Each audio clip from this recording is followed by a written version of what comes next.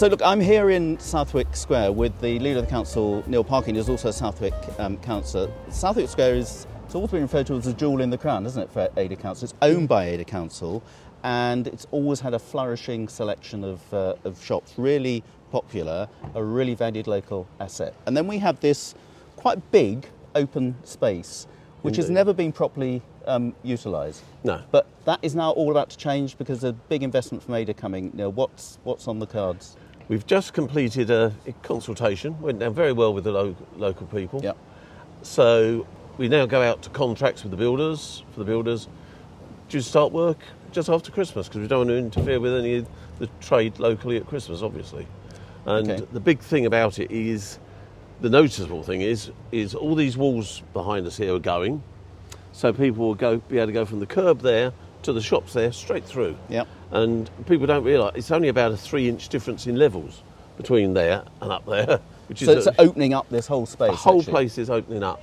And this can be used for all sorts of other things now as well. For markets, Christmas markets, performance space. Yeah.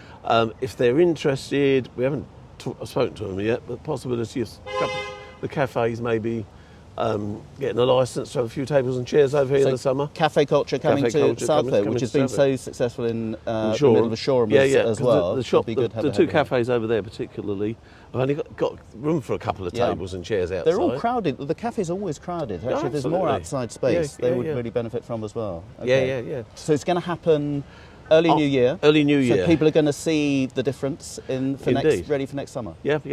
The mature trees behind me, they're staying. The birches are staying. You know, they're great for obviously getting pollution out of the air. Yeah.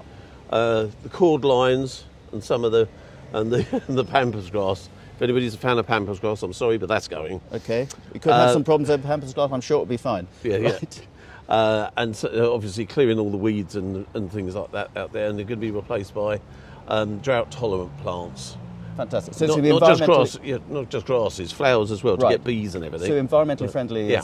as well. So Yes. it's ticking all those boxes. Oh, yes. But effectively, more people should be coming here. There should be a buzz about this, Absolutely, particularly in the summer months. That this can be a real centre of activity in Southwick. Somewhere nice. Fantastic, Yeah. and it's definitely happening. We've got the money. We've got the money from West Just Sussex. It's finalising the plans. Yep. People see activity in the new Yeah, year. it's finalising it with the builders. Yes, they're going to do the job. Yes. Fantastic. So exciting things happening in And Southwick. should be done by Easter, All done by Easter. hopefully. We hold our street surgeons down here. I look forward to holding them in even better Amongst the building surroundings. rubble. Not amongst the building rubble. But so fantastic news for Southwick, all part of the investment from Adur Council. So thanks to Neil and some of the local councillors. So look forward to seeing it. Yep, thank you.